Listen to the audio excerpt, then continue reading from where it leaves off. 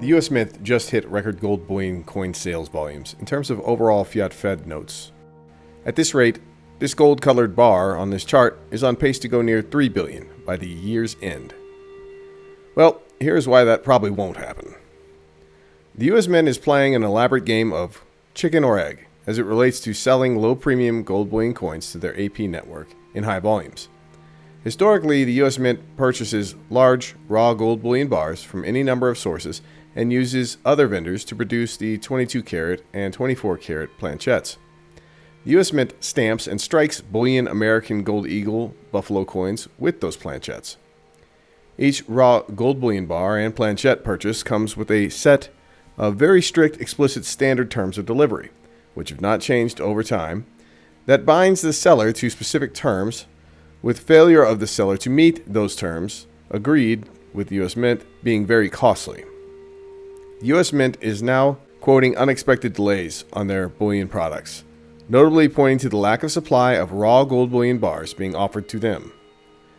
Considering the suppliers of the raw gold bullion bars are often the same parties buying the finished bullion coin products, it's an odd phenomenon where each party is in some sense biting the hand that feeds them and or at the least shirking their respective shortcomings.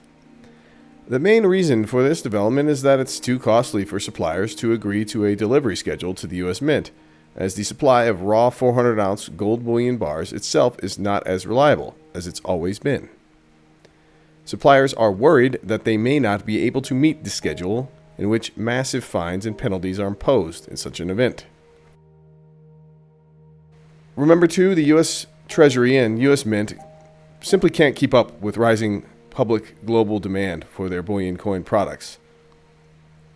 This is partly why the U.S. Treasury got the original 1986 Bullion Coin Act terms amended in the 2010 Dodd-Frank Act. Now, Janet Yellen is in charge of deeming by fiat decree what amount of gold and silver bullion coins are efficient to meet ongoing demand, not actual public demand as the U.S. Treasury and U.S. Mint were once officially legally charged to do. This situation is entirely predictable. I'll leave a link in the show notes and comments below so you can learn more background on the U.S. Mint's bullion coin program. Hello there, on behalf of SDBullion.com, this is James Anderson with a quick SD Bullion market update. Before we go further, please smash the like button so other sound money stackers can also see this content. And be sure to subscribe to our SD Bullion channel so you can get our latest market coverages. I want to remind you out there about the CME Group's COMEX4GC shenanigans back during March 2020. Back when they began allowing 400-ounce gold bars sitting in unsecured London ETFs and vaults to be counted as part of the supposed backstopping of the COMEX gold future system as well. Well, the COMEX4GC 400-ounce gold derivative contract has no volume at the moment. No one is trading it.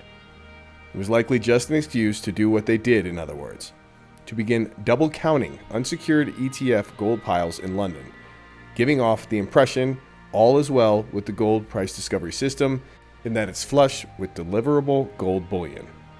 It's not, especially not in any real size. Recall too that in July 2020, the COMEX began adding many questionable bullion bar brands from places like China, Russia, and Turkey, all to be deemed good delivery, even though some of the aforementioned nations are often at the center of blood gold allegations ongoing. The point I'm making here is that the physical gold good delivery world is likely a lot closer to physical delivery default in real terms, especially when considering real size, than most might think. When just glancing at this chart, you might be fooled. The truth may actually be closer to this in reality. That's all for this brief SD Bullion update. As always, take great care of yourselves and those you love. If you enjoyed this content, be sure to give our video a thumbs up. To keep getting bullion-related news and industry insights, be sure to subscribe to our channel. Finally, hit that alert button so you know when we publish fresh content. Give us your thoughts in the comments below. Let us know what you think and which topics you want to hear more about.